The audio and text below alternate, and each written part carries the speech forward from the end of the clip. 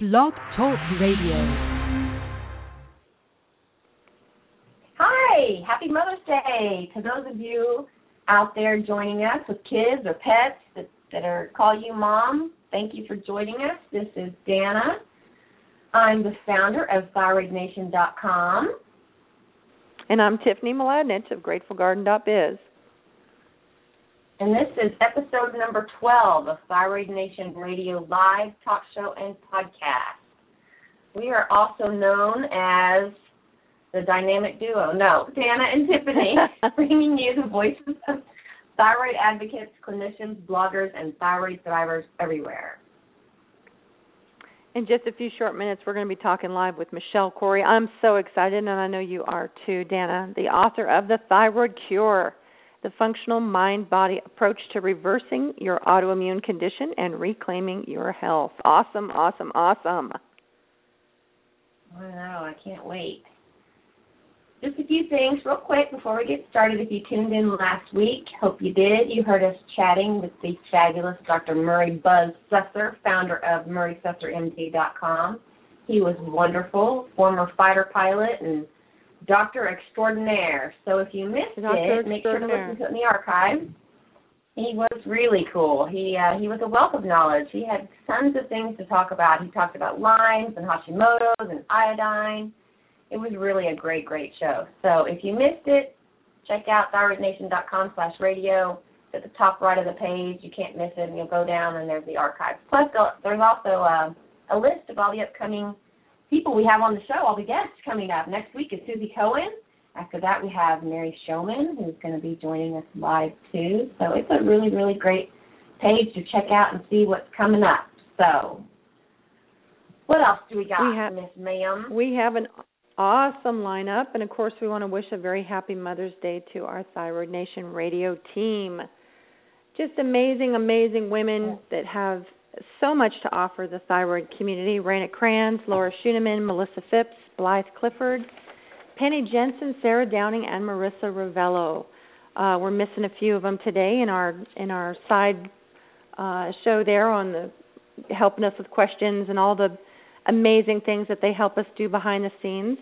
But please make sure to check out their bios, their Thriver stories, their Facebook support groups, the blogs and websites at thyroidnation.com radio. All right, Dana, It looks like she is with us, so let's get this Thyroid Nation thriving. All right. Today our guest is the wonderful, fabulous Michelle Corey. I've never talked to her live, so I'm very excited. Author of The Thyroid Cure, the functional mind-body approach to reversing your autoimmune condition and reclaiming your health. Hi. Good morning. Good morning. Hi. Can you hear me? Yes. We can hear you loud and clear. Oh, great. Well, it's a pleasure to be with you guys today. Thank you for having me on the show. Absolutely. So what's in your plans for today? This was my plan for today. I don't have children, so I'll be gardening, I'm sure, after this.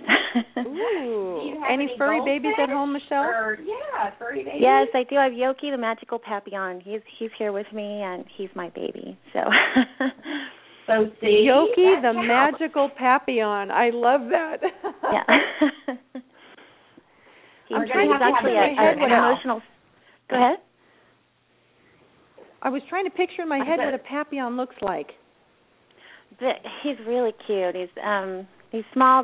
He's about 6 pounds. He's really furry, and he's got the big ears.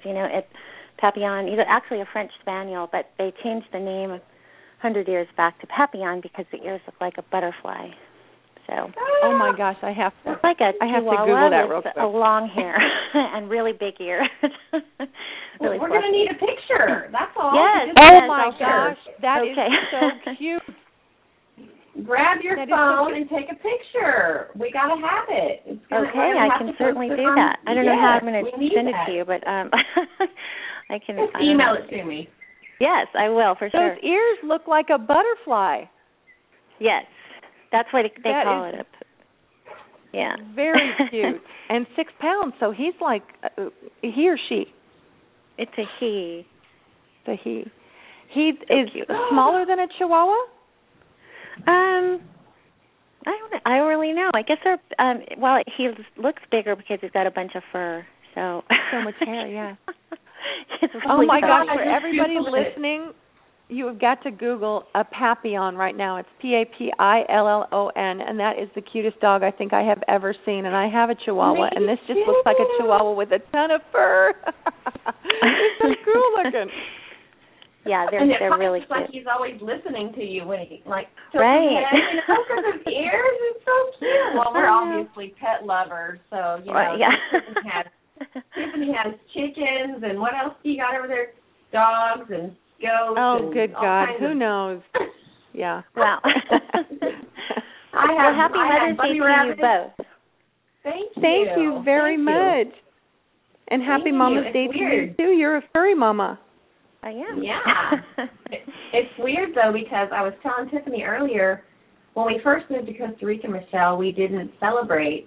We celebrated Mother's Day, the American Mother's Day, USA.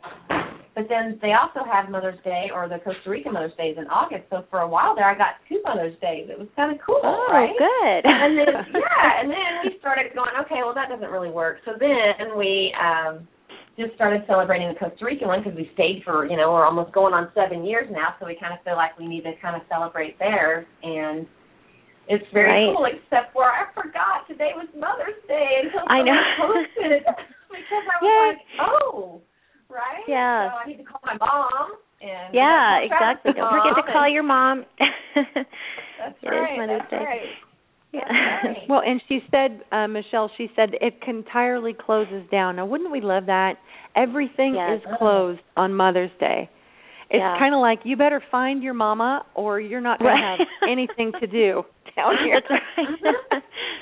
That's cute. Exactly. It's a national holiday. Everything's shut down. No school, no nothing. It is like celebrate your mom.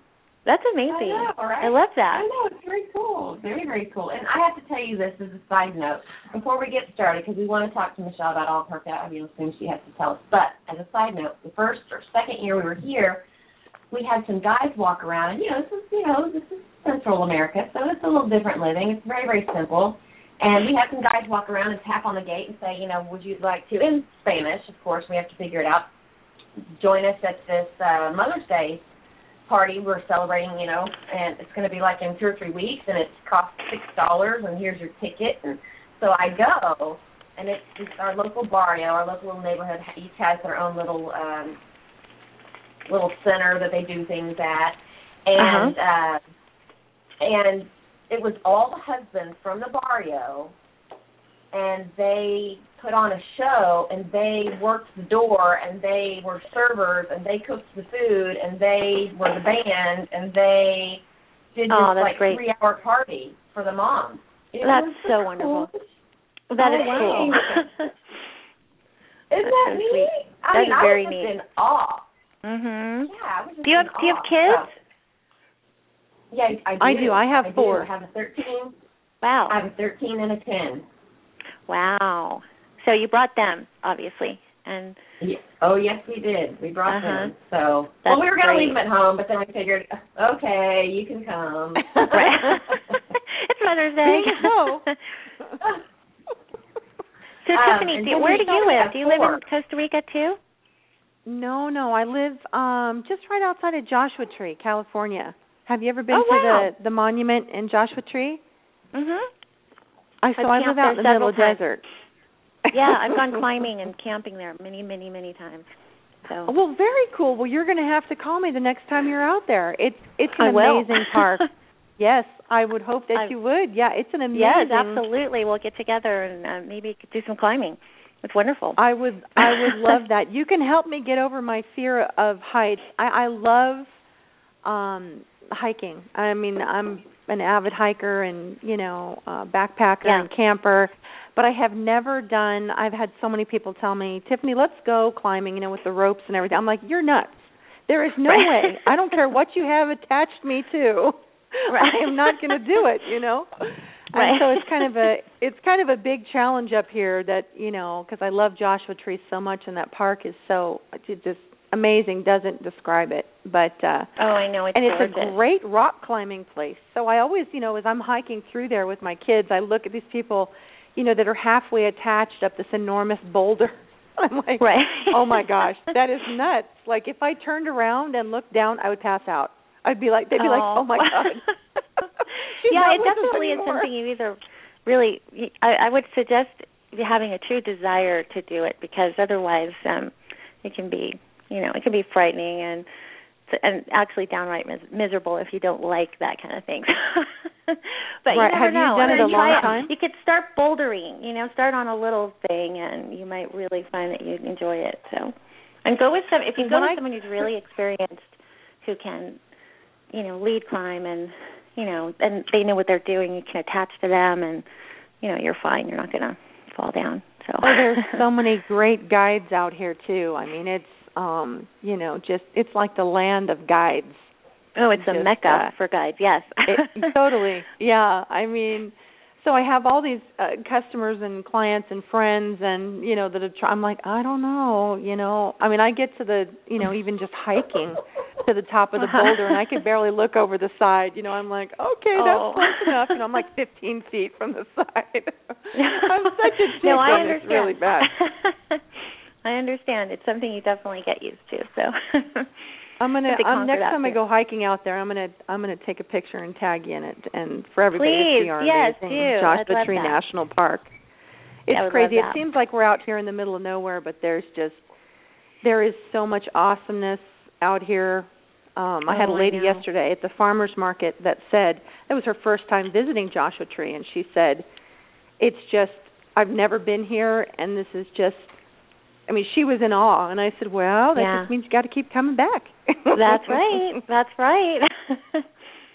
Well, that's a beautiful place. So I know that Dana and I are so excited to talk to you and hear about healing the autoimmune process and methylation, and there is so much that we want to try to pack into this time frame. So can you start us out and tell us a little bit about your story, because I know that is really the forefront and the root for what you do. So tell us about your story, Michelle. Yeah, well, I'll try to make it fast. I was first diagnosed with Hashimoto's. I also had lupus at the time, back in 2004. And I was running a small advertising agency for doctors, plastic surgeons, and cosmetic dentists. And I was in a very unhappy marriage. I was working a lot. I wasn't happy in life in general, and I'd been stressed out for many years. I mean, really stressed out. And, one day it seemed like I gained about 40 pounds in 2 months. My face blew up, and I was puffy, and it just, like I just hit a wall. So I'll just make it quick. I went to an integrative physician up in Northern California, and he took one look at me and he said, "We got to test." He said, "Well, what do you think is wrong with you?" And I said, "Well, I think I probably have candida, and I don't know what else." And he said, "Well, let's check for that, and let's also check your thyroid too." So, like 2 weeks later, we get the results, and I had positive ANAs. I had screaming Hashimoto's, and he. And I didn't really know the implications of that. I said, well, what does it actually mean? And he said, well, your immune system is going to eventually destroy your thyroid gland. And I said, well, is there anything we can do to stop it? And he said, no. And I said, well, what do you mean no? And he said, well, we can give you some Synthroid, but, the eventuality is you'll continue to have this inflammation in your thyroid gland, and your immune system will continue to destroy it. So that didn't sit well with me at all. And he said, he asked me a question. He said, why do you think you've got this disease? And, of course, I was paying him, I don't know, back then, at $350 an hour. I was a little bit aggravated that he was asking me why do I think I got this? I don't know, you're the doctor, right? But it stuck with me. That question really stuck with me. He must have known on some intuitive level that I would have gone with that, So I tried the Synthroid, and, over the first 2 months, my hair continued to fall out. I almost had no eyebrows left. I had skin rashes. I had night sweats, and, my OBGYN was like, well, you're going through perimenopause, and I'm 37, like perimenopause, wow. and I had a diagnosis of polycystic ovarian syndrome. So here I was, polycystic ovarian syndrome, early menopause, but, perimenopause, Hashimoto's, lupus, which I didn't know that I had at the time. I was having fevers and night sweats and swollen joints, and I was, I'm like, well, how does this happen? How in the hell did this happen? And the doctor's question kept sticking in my mind. How do you think you got this disease? So after about 2 or 3 months of just being miserable on Synthroid, I decided to take a weekend retreat alone and go inward. I rented a little hotel room. I got a journal out, and I just started journaling about everything that could possibly be contributing to my condition and how I had, wound up with all of these, diagnoses at such a young age, And I realized that everything in my life was basically a mess. I wasn't happy in my marriage. I wasn't happy in my vocation. I had stuff that I was carrying around kind of a victim mentality of poor me, why me. I the short Powerless. story is pardon? Powerless.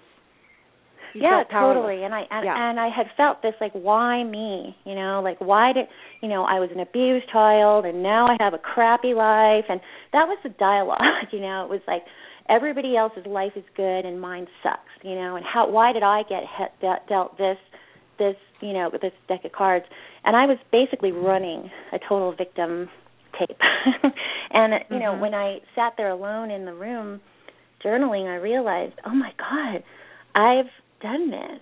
I've created this. I didn't have a choice when I was a child, but this is, I'm basically recreating, negative situations from my past and expecting that to work out. And you're talking to somebody who had already gone through 15 years of therapy, so it was still just this feeling of like,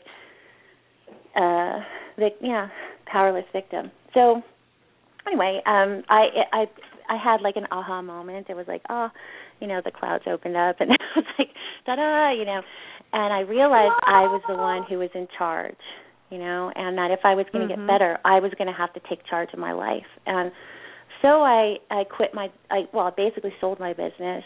I got a divorce, and, over the course of a year and a half, I moved to the mountains of New Mexico, and my intention was to find out how to heal, and I'd seen a lot of specialists, a lot of doctors, and they had all said the same thing. Well, you have an autoimmune condition, and we don't know the cause, and there is no cure. So, and most of the physicians would say, well, your symptoms aren't warranted. Go ahead. Michelle, I've got to stop you for a second, because you said something that is so important. We don't know the cause, but there is no cure. That floors me.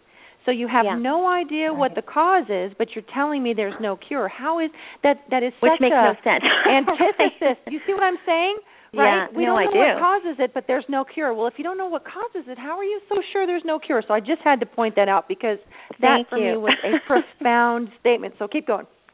No, and I'm so glad you said that, actually, because it's still being told to people today, and this is still, whether you have a diagnosis of Hashimoto's, Graves' disease, lupus, scleroderma, multiple sclerosis, there is no cure, right?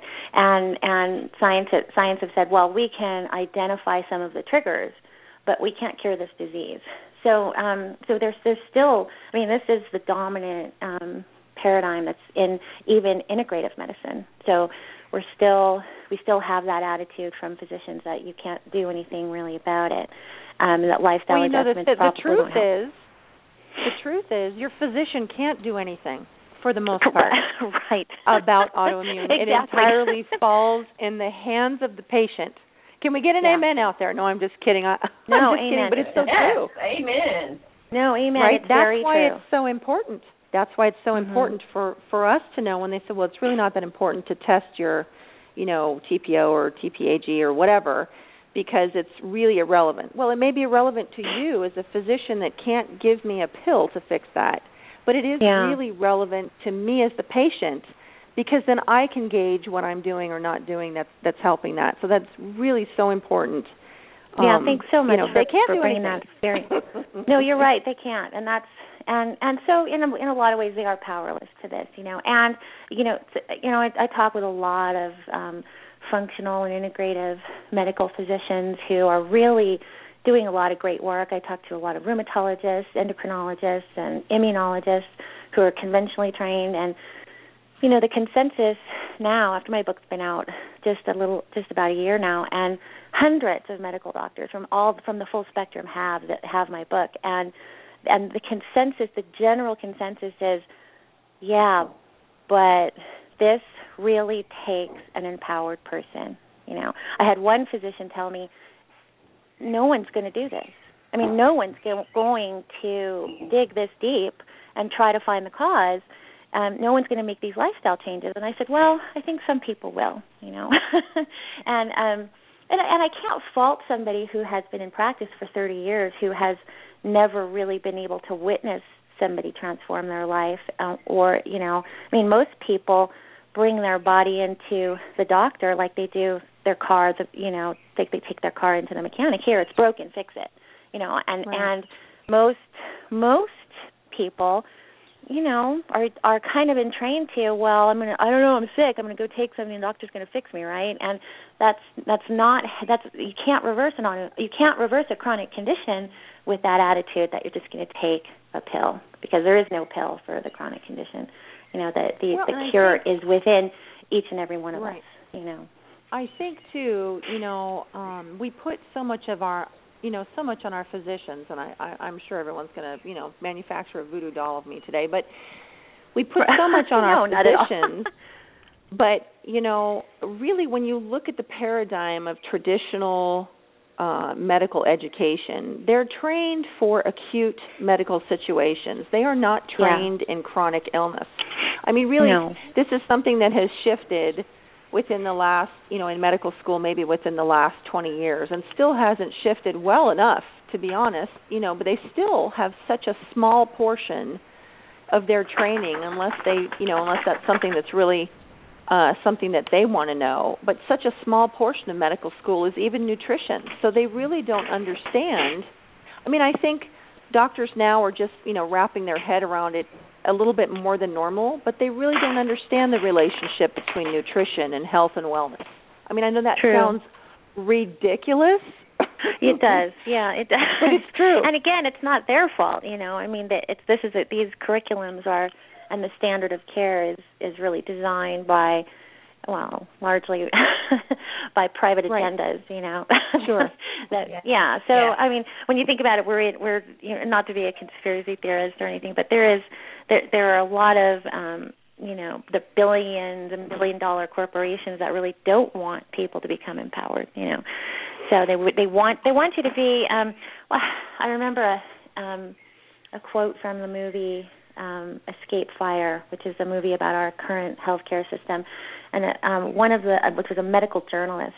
She said that our current medical system wants you. They don't want you to die. They just want you to be sick enough to take the medications, but they don't want to kill you. They just want to keep you barely alive.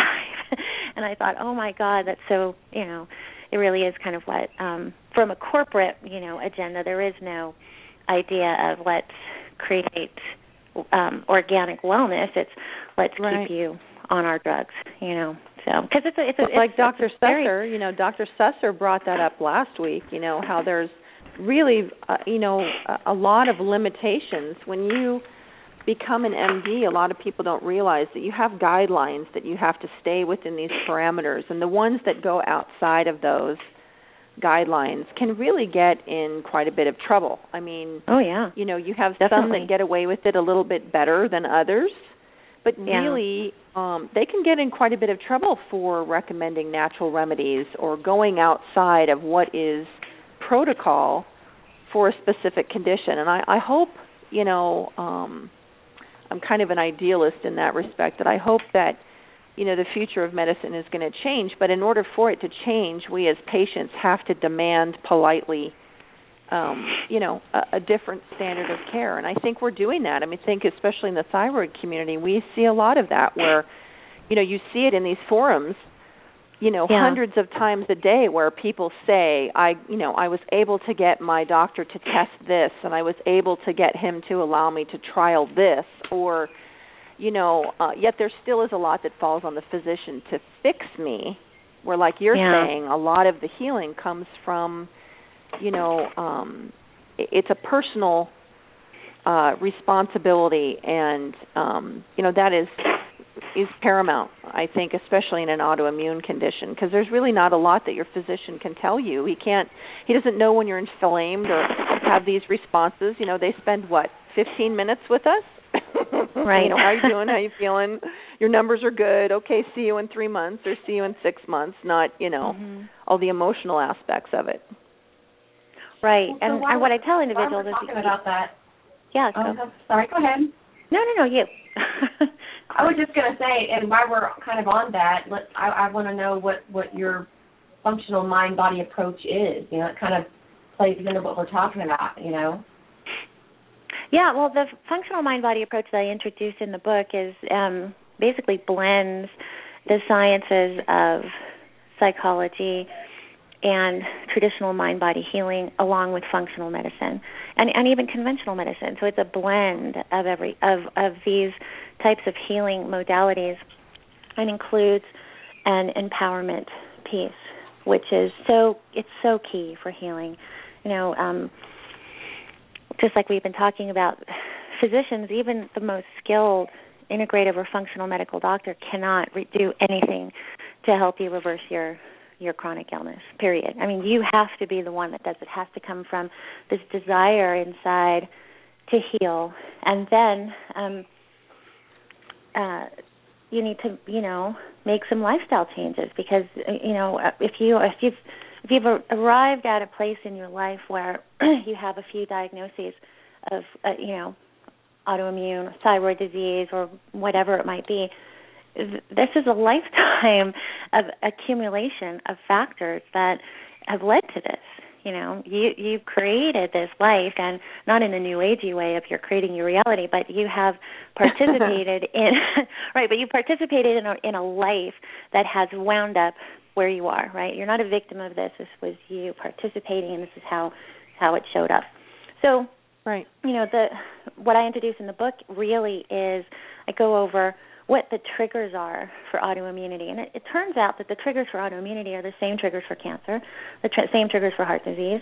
They're all the same. We're genetically, we're the same, but we have different strengths and weaknesses, right? So after years of chronic stress, unhealthy coping mechanisms, poor nutrition, toxin exposures, infections, everyone, is going to look a little different. Some people will wind up with cancer. Some people will wind up with heart disease, while people like me, are genetically more inclined to autoimmunity. So, I detail in the book all of the potential triggers, and then I help individuals go through a process of uncovering their own splinters, like I call them in the book, to try to determine, what might be, taking the most toll on their health. Because you could have 10 people with a diagnosis of lupus or Hashimoto's, and you're going to have 10 very different circumstances and life stories, right? So not everybody has the same triggers, but I detail pretty much all of them. It's a very big book. It's 500 pages, and there's a lot of information in there because I wanted individuals to be able, I didn't want to leave anything out, Right. And the functional part is functional medical testing. We do have that, and that is very helpful, especially when people have, they kind of have an idea, okay, I think my triggers might be that I might have leaky gut, or I think that I might have a methylation problem, or I think most people don't think that, but if you're reading on the internet, you probably think that, and, or I think I have an exposure to toxins. Well, traditionally trained physicians are very limited as far as the types of testing that they have available to them within, the standard conventional model. functional testing, which has been around, for 25 years or more, is it's a more sensitive test. They can look at exactly what's going on in the gut. They can do hair testing, or they can do challenge heavy metal testing, and they can test for toxins. There's a big array of tests that can help your physician pinpoint more precisely exactly what's going on with you biochemically, and that I feel is a great advantage, to take advantage of the functional testing instead of guessing, because as you probably know, for years there have been a lot of wonderful integrative physicians who are treating people with what they think might be going on, right? So it's like, well, I think this is it, but they're not testing, right. So how would they really know, And you can have an idea, maybe, you have somebody come in with digestive problems, and they've got this diagnosis of lupus, and they have rashes, and then the person could say, well, I think maybe you have a fungus. But you don't know until you test, Right. So I always tell people, just don't guess anymore, and don't waste your money and time on treatments that are not specifically targeted to your needs, I know so many people who... Because I work with individuals who come in with shopping bags worth of thousands of dollars of supplements that were been given to them by different providers, all based on assumptions. Like, well, we think you might have that, so take this for this and this for this, and they've never had a single test. So that's where the functional... And so many people end up doing that, and they end up doubling up on things and putting themselves in jeopardy. I mean, it's craziness. It's crazy. Craziness. Anyone who's ever seen it, it's craziness. You're like, what? No, yeah, and it is, and it's been a topic that's come up recently too. Is it's very common when you don't feel well, and especially when you have a diagnosis of something like Hashimoto's. There is a lot of emotional symptoms. You can't think straight. You're typically people who are in the throes of a Hashimoto's flare up are very confused. They're very anxious. They're not sleeping well. They they can't think clearly, and they're basically just like running around like a chicken with their head cut off, and they run. And what I see a lot of is going to a practitioner for one thing, and then buying a bunch of supplements, doing a couple of treatments, and then 2 weeks later, like, it's not working, and then they run to somebody else, and then they run to somebody else, and it's kind of like this hopping back and forth, and say, well, it didn't work, or it's not working. It's like I always tell individuals, it's best if you can try to slow down, sit down for a minute, just calm everything down. Don't do the shotgun approach. And just register, right? I mean, just even take a minute and register, Absolutely, yeah. Just take a minute to go inward, really get clear, and then work from that place. And if you have a book like mine as a resource, it's wonderful because you can do so much on your own. A lot of the exercises in the book are designed to help an individual become super clear about what might be going on for them personally, whether it's emotional splinters or toxins or a leaky gut or whatever. It also has a nutrition program. So there's a lot that an individual can do on their own to begin with. And go ahead, Michelle, sorry. No, go ahead. Do you in your book recommend, your favorite labs and certain testing if you think it's a specific thing? Or Yeah, I do. So I have a chapter 13 is what to do first if you've been diagnosed with Hashimoto's or Graves, and really you can fill in the blank autoimmune condition. Of exactly the protocol. It's first go with your doctor and try to get your TSH suppressed, because we see a lot of times that suppressing TSH, basically turning off your thyroid gland, also turns down antibodies. And and a lot of people feel really good right away. They'll just say, work with your physician to do that. And then I just across the board to everybody say, do an elimination diet, please. You're going to do yourself the biggest favor of your life. There isn't an allergy test out there that can match the results of a sensitivity discovery program like mine, like what I call it. And this is nothing new. It's been around since the early 1900s. You basically take all of the potential allergic foods out, and you're just going to be eating low hypoallergenic foods for a couple of weeks. Then you start to add foods back in, and you track how you feel with these particular foods, And it's very empowering because, a lot of people who come to me, they'll say, I don't know what I'm reacting to. Well, they have a shopping bag full of supplements with who knows how many different constituents in there, eating a diet full of who knows what. Too many factors. Yeah, you have no idea. And if you have a leaky gut, a lot of this stuff is, getting into the bloodstream, which shouldn't be there anyway, So I tell everybody, let's take a load off your digestive system. Let's just take a break. And that takes some planning, especially if you're a mom and you have kids or you're, have multiple meals going on. You really do have to take this time to say, I'm going to do this for myself. I'm going to find out what foods and, substances are contributing to my condition.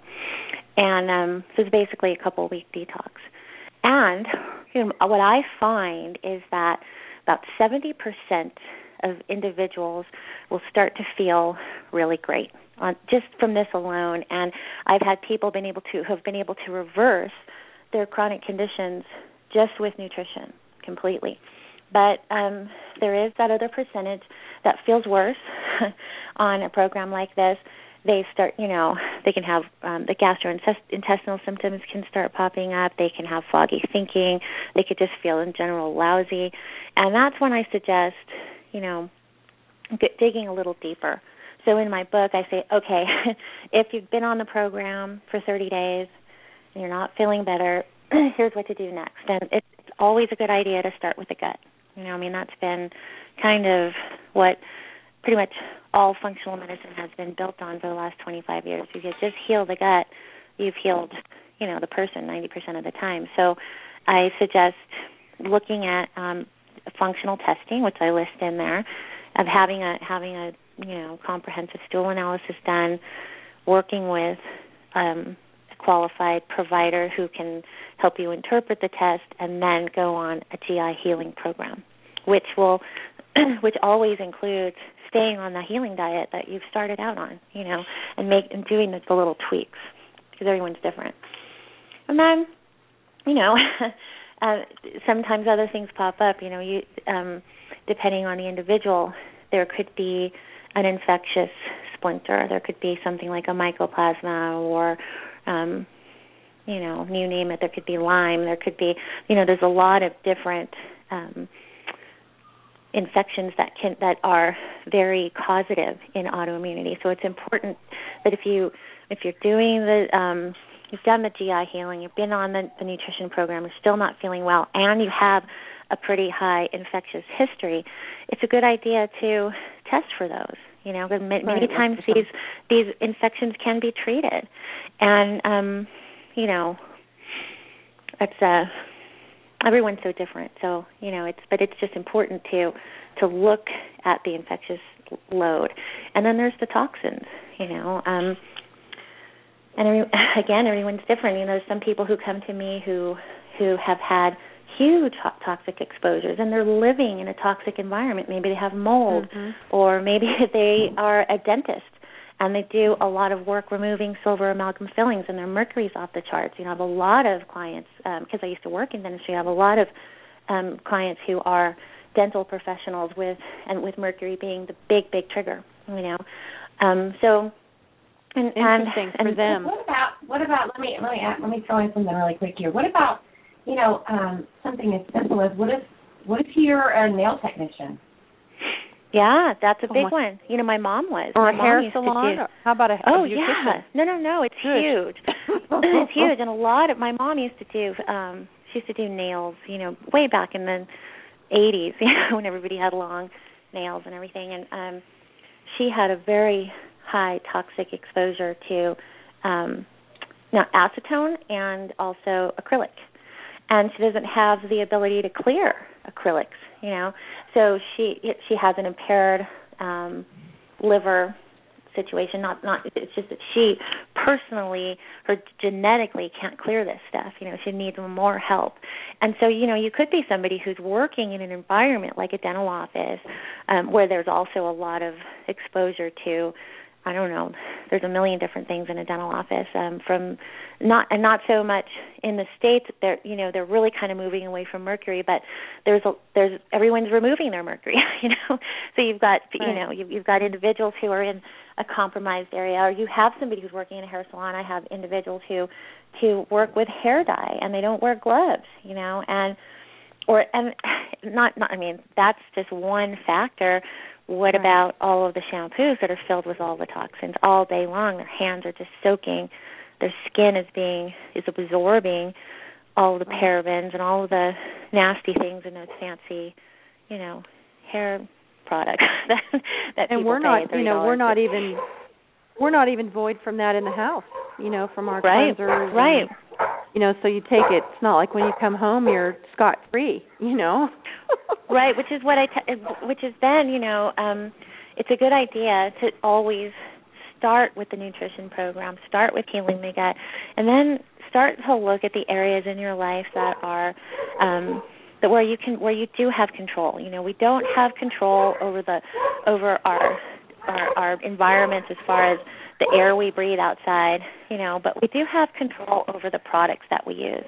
And one thing I think is important to mention for thyroid Hashimoto sufferers is, please don't spray your thyroid with perfume, especially you have no idea what is in that stuff. And I'll tell you, unless it's essential oils, and even then I would really be cautious. You basically are taking a ton of chemicals and spraying it right on an inflamed organ. Please don't do that. So just stop. And more essential oils, Michelle. I'm just going to throw that in there. Well, people forget about that.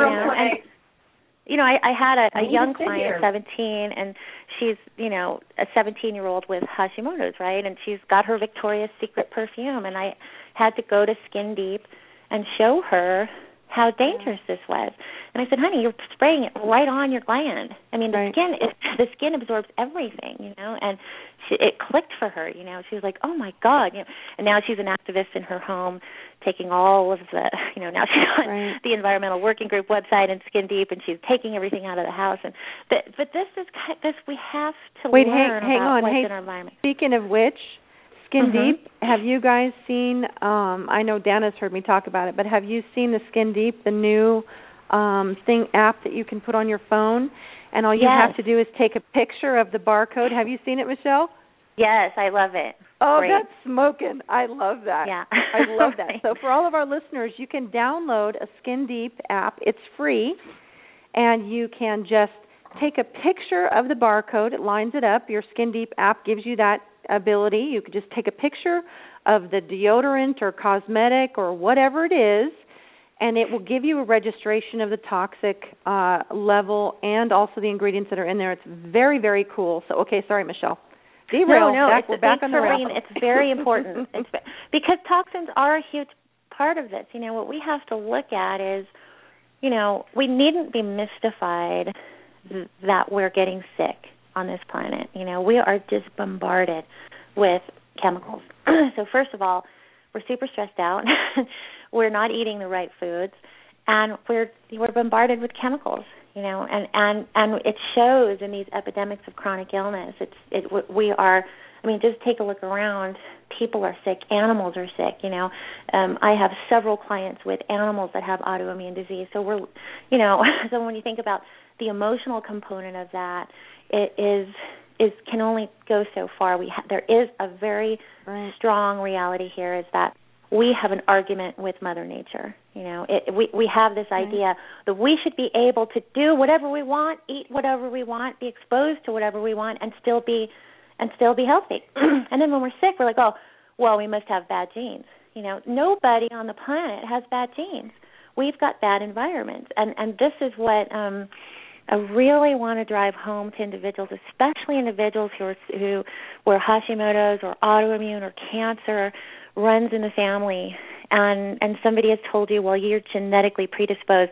Your genes were never supposed to interact with this much stress and chemicals and toxins. It was never supposed to happen, right? So that's the reason we're sick. And medicine, there's evolutionists, who will say, well, it's clear. You know, we are so even if you're an evolutionist, you could say they're saying, well, we haven't had enough time to adapt to these chemicals, to adapt to these lifestyles.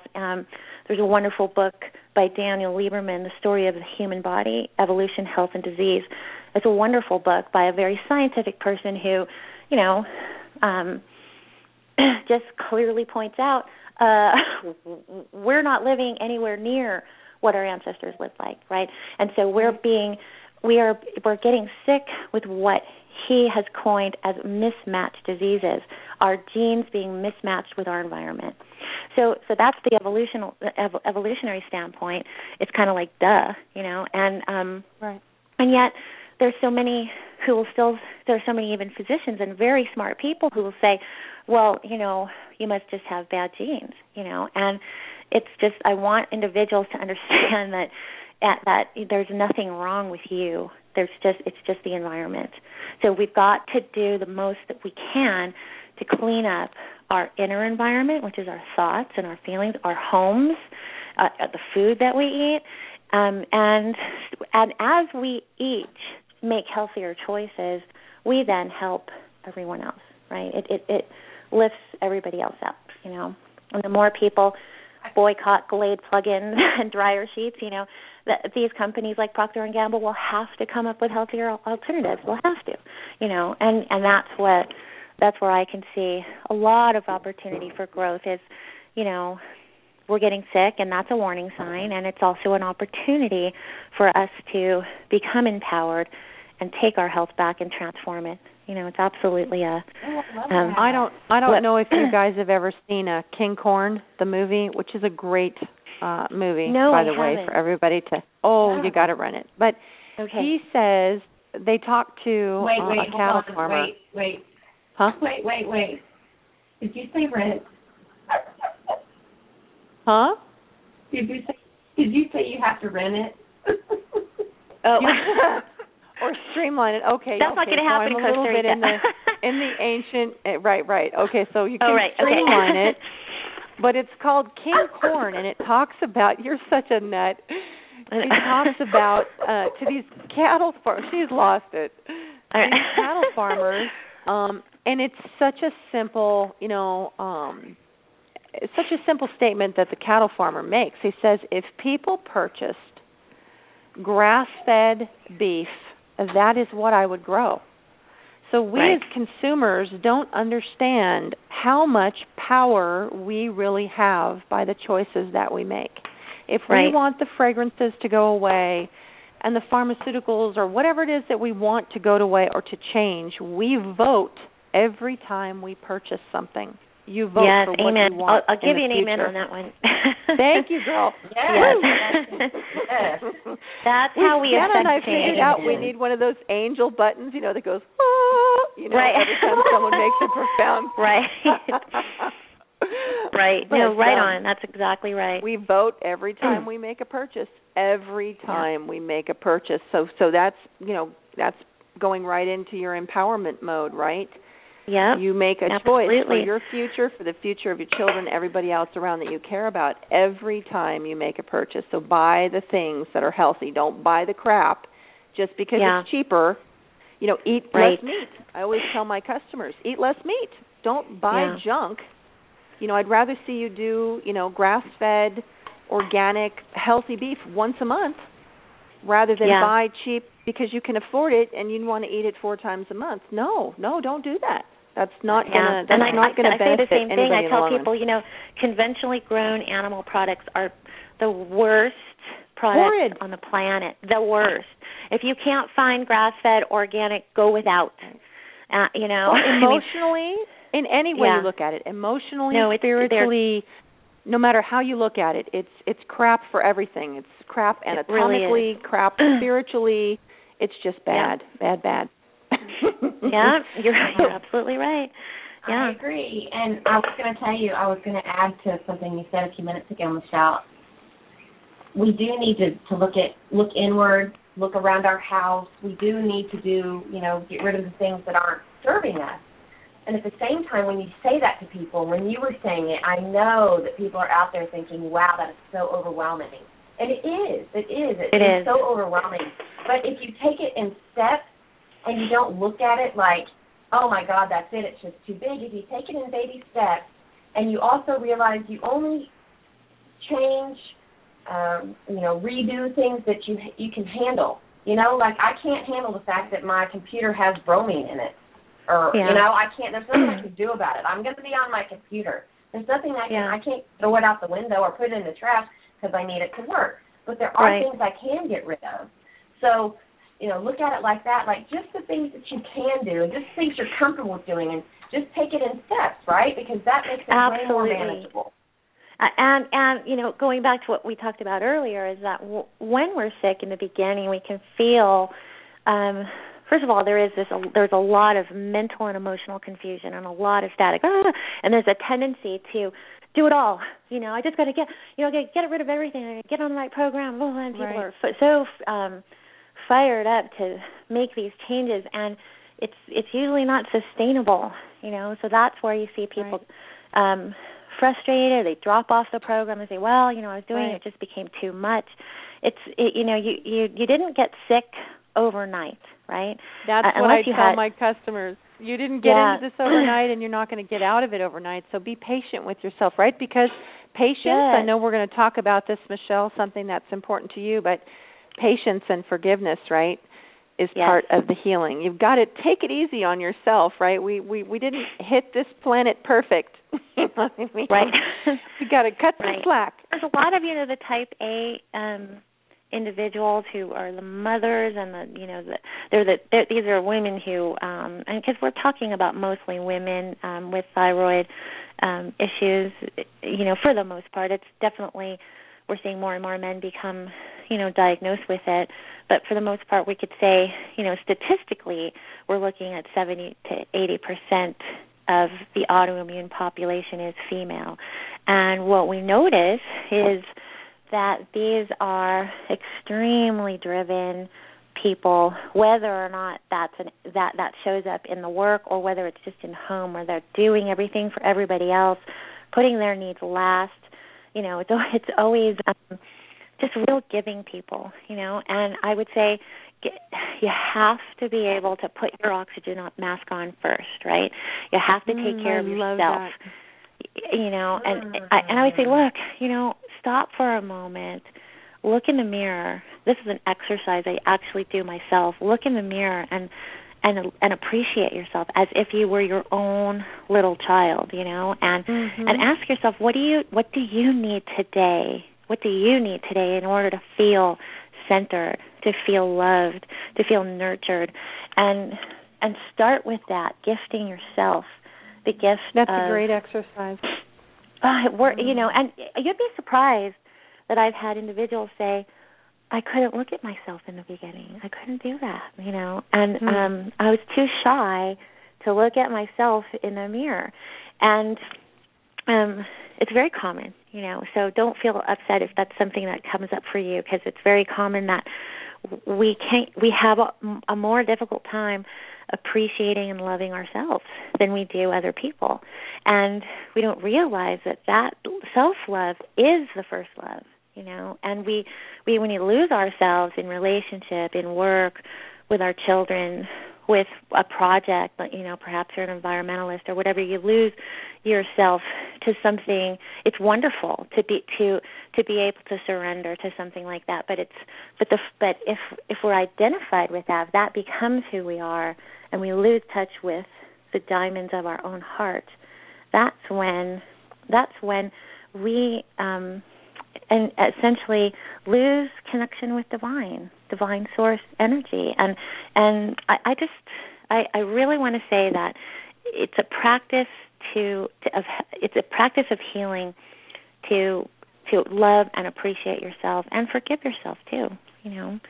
Stop beating yourself up. There's a lot of individuals I know who I work with who they say that they feel guilty because they're sick, or I feel guilty because I'm not able to do everything that I once did for my family, or I can't spend as much time with my husband, or I don't feel good and I feel guilty about that.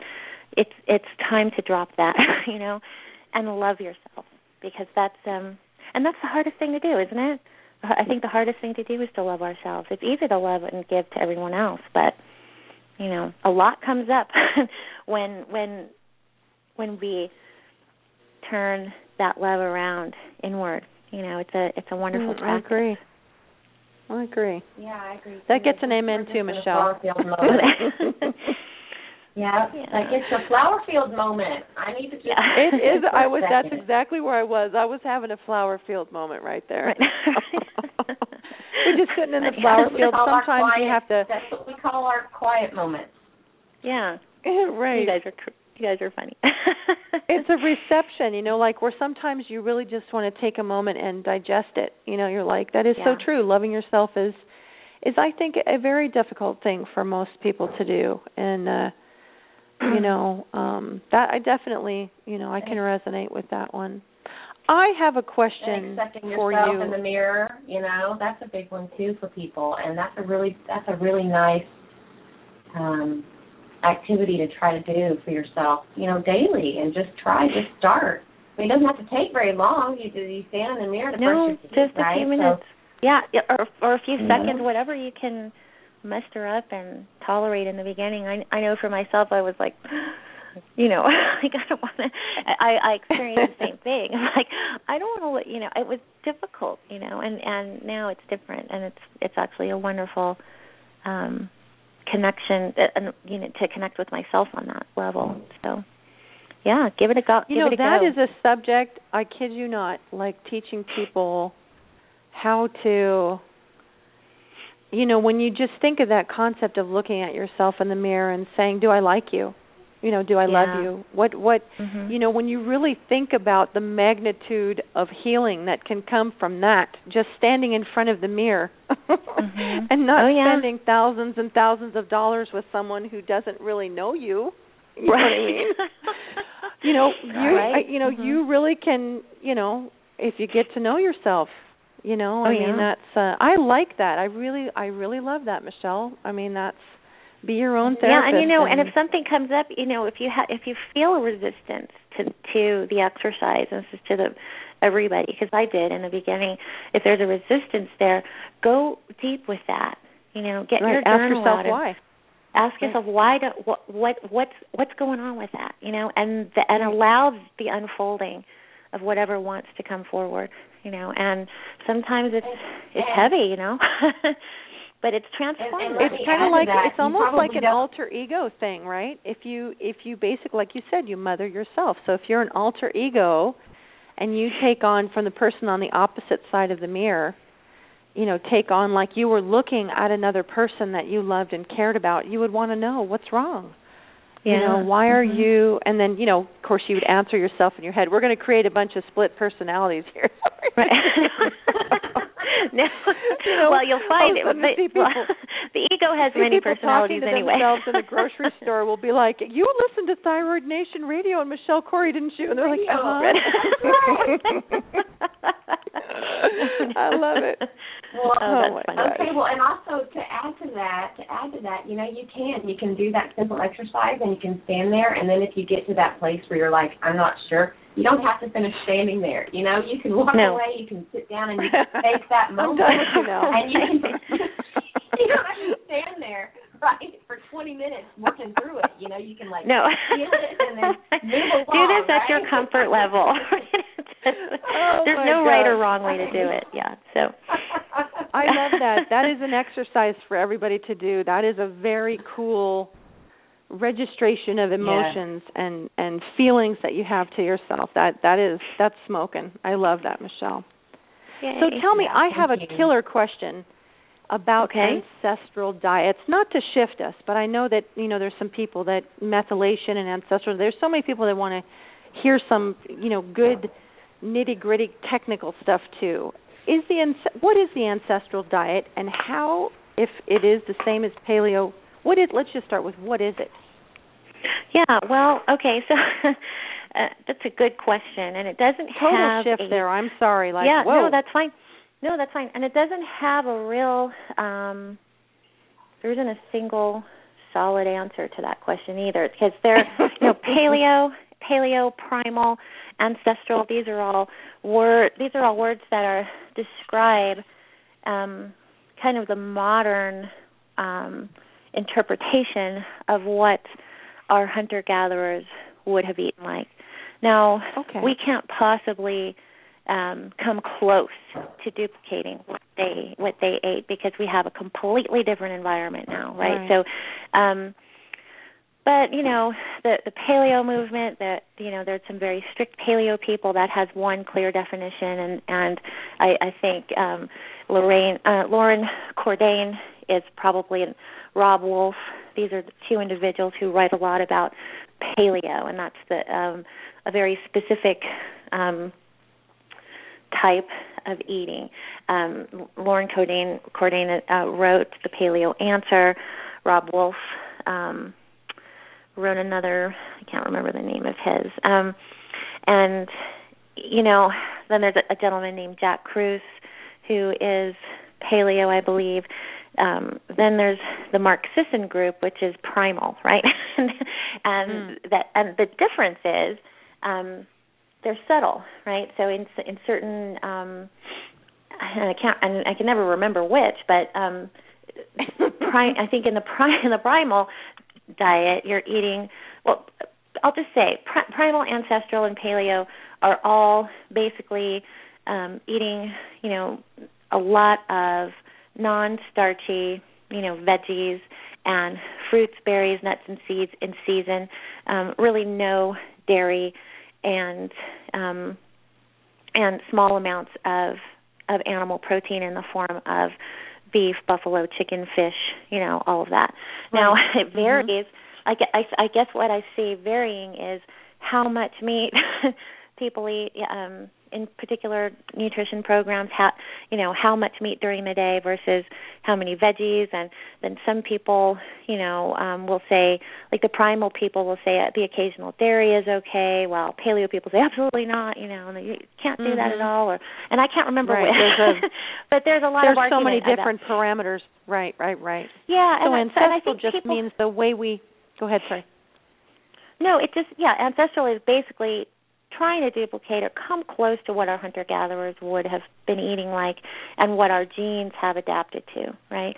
So, for example, I eat a more ancestral-based diet. I don't eat a lot of animal protein, but maybe 3 or 4 ounces a day of animal protein, and I eat a lot of non-starchy veggies.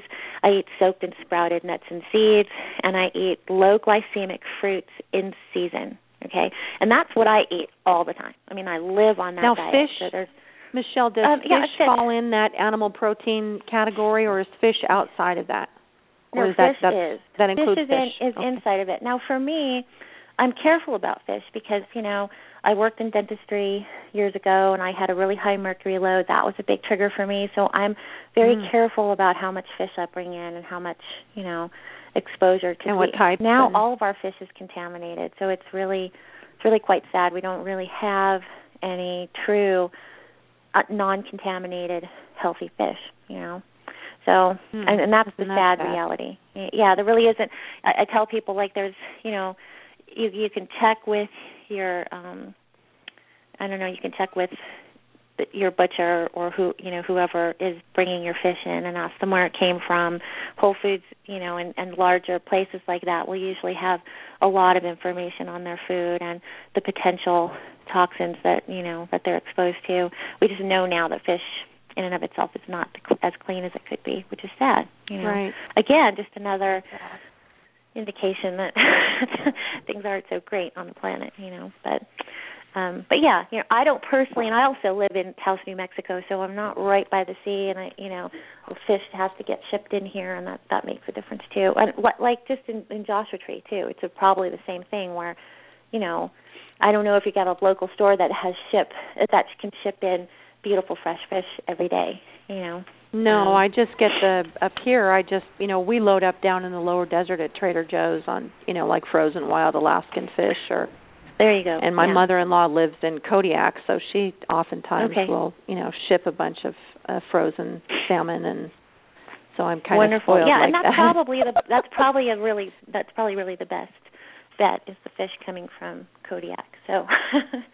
And wild. I mean, wild is really wild. key. Unfortunately, Yeah. I mean, I know that our oceans, unfortunately, are struggling as well, but it's definitely heads and tails way above any type of farm-raised fish at all.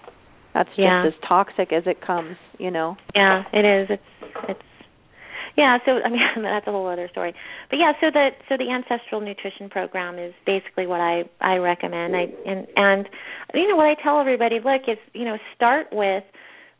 Like my sensitivity discovery program is basically a bare bones ancestral diet. And if you have an autoimmune condition, I suggest no nuts or seeds or nightshades, because these tend to be inflammatory, especially for individuals who have a leaky gut, So I just say, look, cut out all of the things that could potentially be inflammatory, and then you're going to create your own nutrition program as you heal.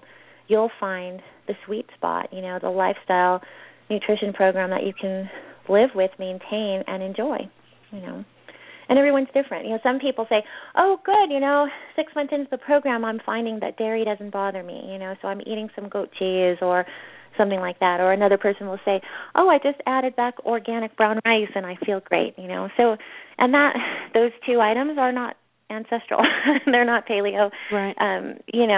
And I know a lot of the paleo people out there to have an idea, it has to be this way, and these foods are absolutely inflammatory with everybody, and it's just not true. Right. After working they're with making thousands of making people, a dartboard of us right now. Yeah, and they're making a big assumption. Yeah, and I'm going to be writing a blog soon entitled Beyond the Autoimmune Paleo Diet.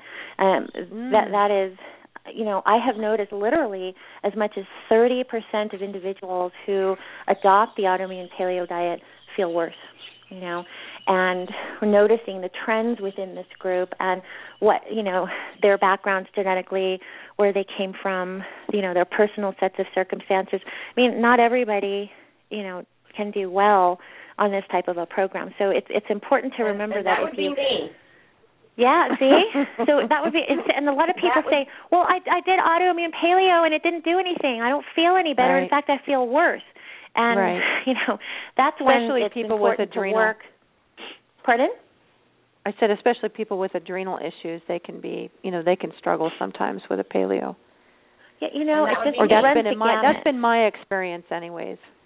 Yeah, and it runs the gamut of all, it runs the gamut of how how you're going to feel, and we just don't know until you try it. And so I just have a difficult time with anybody who or any nutrition program that claims to be the nutrition program that we were supposed to eat, period. And there's a lot of paleo primal ancestral enthusiasts that will, they'll stand in front of a train before they'll say rice is okay for somebody, And I've just got to tell you that honestly, it works for me, and it works for about 70% of individuals, and then there's that other group, and we have to appreciate that we're not all the same, right? And we have to be able to stand in our autonomy. If you, and don't let anybody beat you up because you're not on a paleo diet or you're not following it, the way it's supposed to. Find that the sweet spot for you, because this is really about the individual discovering what's going to work for them. Right, and you see so many people that suffer. They suffer because this is supposed to work.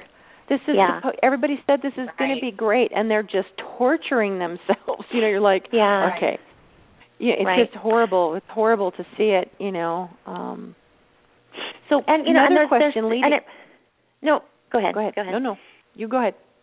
Well, I was going to say, what I notice in some individuals is they'll start on like the autoimmune paleo, and they bought all the books and they do it and everything, and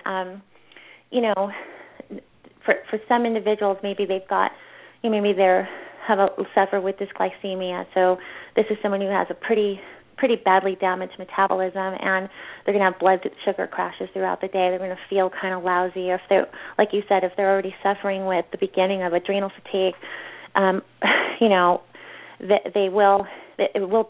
going to notice that they're going to have low energy in the beginning, right? That's one group. Then there's individuals whose kidneys and livers might need a little more support, and they can't handle that much protein, or they're eating way more protein than their body can handle, right? Then there's another group of individuals who will go on this program and they'll start methylating, right? So for the first time, maybe in years, right? And so they're actually going to be going through a rapid detoxification process, right? So the symptoms that they're having are not necessarily related to the foods that they're eating being not good for them, but that it's too much of a good thing, and they are detoxing too fast. Maybe they're getting like a Herx reaction, and I see this a lot, especially with the buzzword being methylation now. Everybody wants to be methylating. This is nothing new. You know, the Krebs cycle has been around, so, forever. And, I mean, since the 70s, they sold B stress vitamins, right? And why? Because B vitamins are methyl donors, right? And we know that, we've known forever that the more stress you're under, the more methyl groups you're using, the more you need to add them back, right? So nothing depletes methyl groups faster than stress. And in a general sense, the whole human population is undermethylated. I mean, everybody is so stressed out all the time that they're just, methyl groups are just blown away in the wind, So everybody needs to replace these, but what a lot of individuals don't realize is if you've been sick for a long time, if you have a toxic load, if your liver is sluggish, if you've got stealth infection somewhere in the body, and you start taking in methyl groups too much too fast, you can start to feel pretty lousy and actually have what's called a Herx reaction or a detox reaction. And so, I guess what I'm trying to say is that everyone is so different, and it's very important at that stage in the game when you're really fine-tuning your nutrition to work with somebody who can identify what's going on for you. Are you taking the right, I have a woman recently whose doctor said, well, you need to start taking SAMe.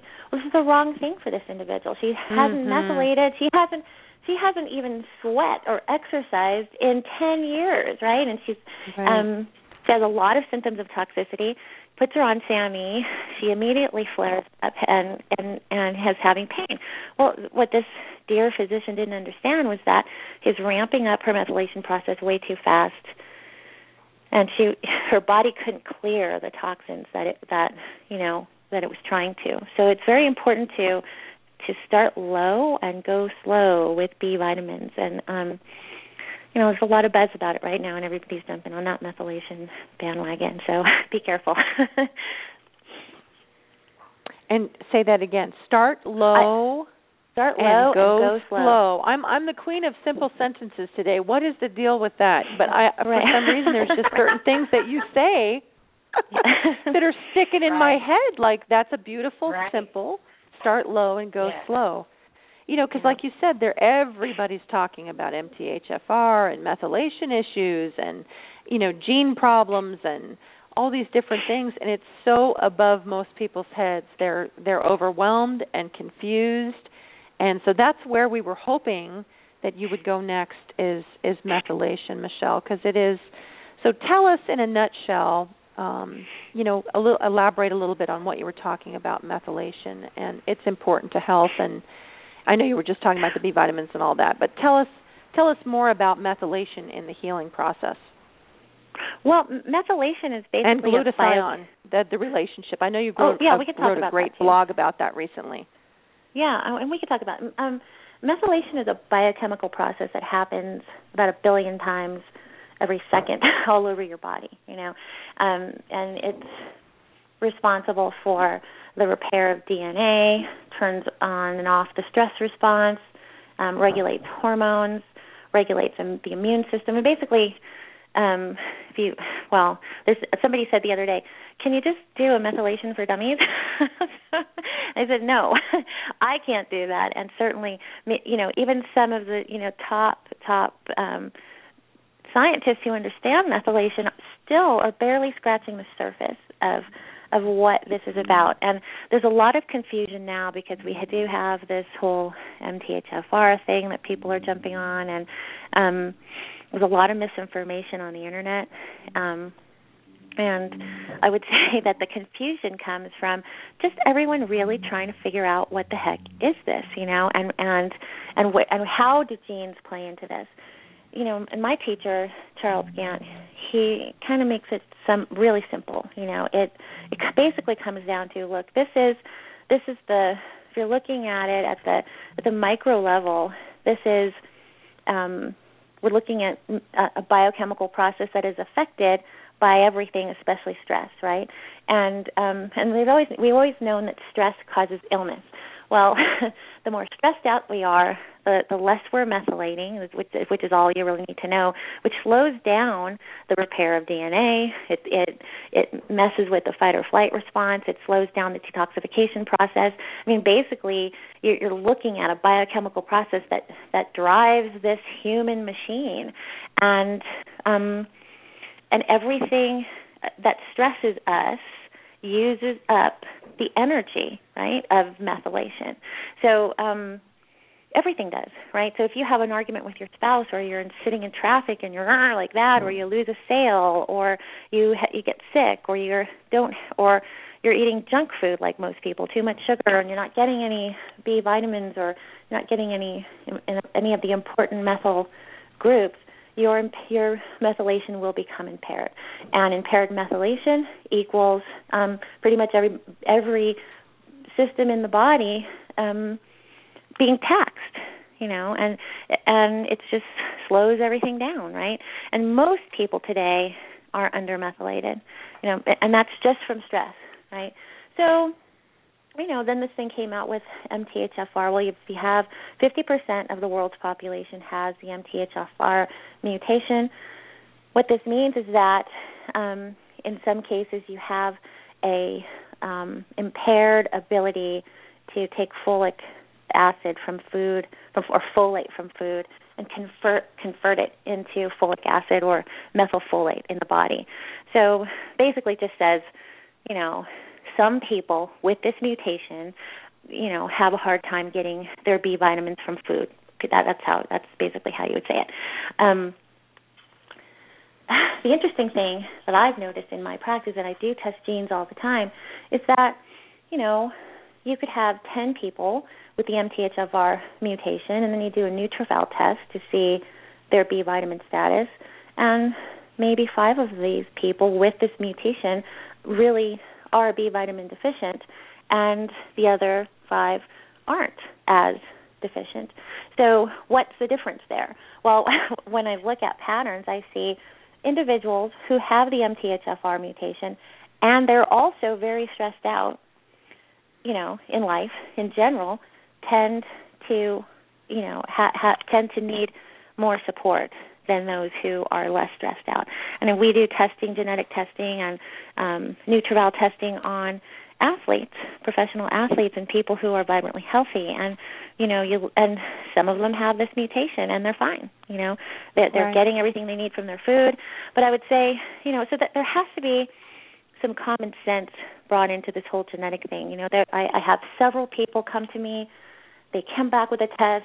I have this mutation, and the doctor put me on Deplin, or the doctor put me on, there's another pharmaceutical B vitamin with way too much B vitamins for this particular person, and they feel lousy, or they're, and it's not helping them, or it's doing nothing, and we do the nutritional testing, and we see that, okay, maybe they had that mutation, but it's that gene or lack of the gene is not expressing itself in that particular person, So it's very important to look at genes as the blueprint for the biological unit that you're in, right?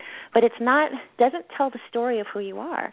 It's just a design of you on paper that says, this is what Tiffany's supposed to look like. This is what Dana's supposed to look like. But you well know that your life experiences, the foods you eat, and your environment are going to build the you, that who you are, right? And that could be very different. So you could have people, and I see this all the time, with literally the exact same genetic profiles. and one person is a guru in India.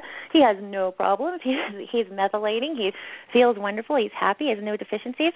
And another person here has a severely chronic, condition that is hard to help, and a lot of stress, So you have two people with the exact same genes, and you just can't make an assumption that just because the genes are this, that they're going to be expressing themselves, Right. I don't know if that makes sense. I'm hoping that it does. But, no, very much so. Absolutely. But let me, before we head off the show here, I want to ask you real quick, if you had to put essence of your message in one paragraph, Michelle Torrey, what would it be? Oh, wow. Well, I would say the essence really, that the message that I'm really hoping to bring forward into the world is to wake up to your life. Now's the time for you to wake up to what is happening, and love yourself and give yourself permission to heal, and that's really the crux of it. So, and all the science is there, and the method. And if you're really interested in all of this stuff, it's all in my book. But really, at the end of it is, we can't go on living like this. It's not going to happen. I mean, it's starting to break on so many levels. It's we're seeing certain species dying off due to the toxic environment. Our rivers, streams, oceans are polluted. What are we really handing down, especially we're on Mother's Day, what are we handing down to the next generation and the ones after that? Our choices about our illness is a wake-up call. The illness comes in to say, this is not congruent with your body, right? So it's a clue. It's a clue that things have to shift on some level. So pay attention to that. Sit across from your illness, your condition, whether it's a thyroid condition or something more serious, and ask, what is this trying to teach me, right? And what you'll find is really beautiful, and use it as a doorway to healing, and that will go out to the rest of the world too, So we're all in this together. Is this another flower field moment? I like that. I'm in a flower field. I'm sorry, I'm off in the flower field over here. Right. I know. We're just sitting here off in our flower field. We can't help it, Michelle. Sometimes we just have to digest what you say, and then there's just going to be dead air, and that's just the way it goes because we can't help it. That's how we came up with the flower field, Michelle. That's how we came up with the flower field moment, is because Dana and I would both be very quiet, and then we determined that it was an absorption moment. It was really a profound moment that we just decided we'd call it a flower field moment because it's time for absorption. And I'm imagining you with a basket in the meadows and. Yeah. Right. Yeah. Just chilling. That's how we picture ourselves, too. We've got a little basket with beautiful flowers. Right. Our hair is blowing. Totally. Oh, my God. You guys are so cute. Michelle, you are amazing. And thank you so much. Your book and your blogs and all of the wonderful things that you share with everybody and appointments, and I wish that we had, the saddest thing Dan and I have figured out is that even at an hour and a half, it's not enough time. Like you want to sit and chat with these people all day, I know. And just absorb all of this amazing information and their journeys and what they've learned and having these recipes. So many people feel powerless, like you said, in autoimmune disorders. They can turn it around. This is your choice. Choose to be well. That's what I hear just blaring from you is to make the choice to be well and to love yourself and to forgive yourself, and that was a very cool choice for Mother's Day. No, you were a very, very great choice for Mother's Day, Michelle. Oh, well, yes, thank you. You were. Thank and we you. all have some Mother's Day homework. We all need to go stand in the mirror. So we're going to do it, Michelle. There We're going to let you know how it goes. We're going to let you know. And you got to take a picture of your puppy dog. I will. I totally will. And I wanted to mention, too, that I'm launching MichelleCorey.com probably this week, where it just like we were Ooh. saying, like, you know, helping individuals go through steps. I'm going to be hosting 21-day immersion programs to help individuals who maybe they want to get started, they don't know where, they don't know how. This will be group. It will be a combination of live phone calls with me, daily emails, daily videos, audios, and a private Facebook group where just as a big community, we're just going to kind of do it together, you know, and let everybody. But pardon? When does that launch? The first teleseries will be in June, on June 19th. We'll start, and I'm really excited about that. It's just going to be, you know, I just thought, how do everybody has such different questions. Everybody's kind of coming from a different place, and there's so much information. Why wouldn't we just do like a phase 1? Here's what you do to get started. Much more individual. So, very cool. Just give everybody kind of a head start, and then from there, you know, create custom programs where they can then go out on their own. The really exciting thing about this program, ladies, is I am opening this up to conventional medicine. So if you sign up for this program, your personal doctor, whether it's an OBGYN or endocrinologist or, you know, a primary care physician, they get a special login to my website with a video of me and all the science behind why we're doing this, and an invitation to collaborate, so that you can, first of all, not have to go out of your insurance, and hopefully work within your insurance, you know, plan to, and also educate your doctor. Like let this be like Very a tribal cool. thing. We're all going to do this together. We'll see how it works.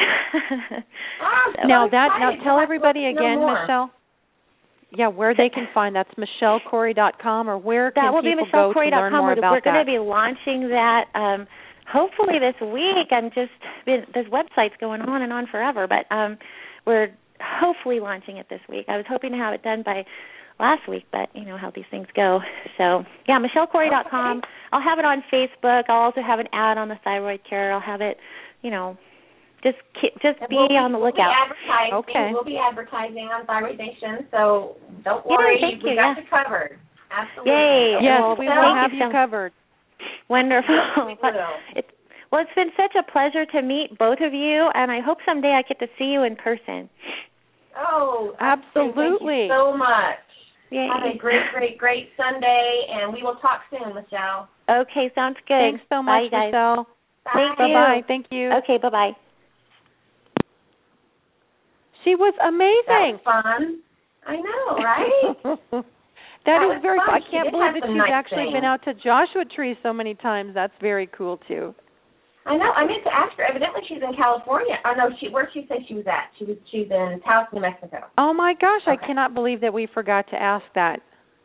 I don't know. I thought she was. I was trying to ask her, but then she said it, I think, at the end. So I think that's where she's from. So we'll make sure. We'll figure it out. So hang on. You keep talking. I'm going to see if I can find it.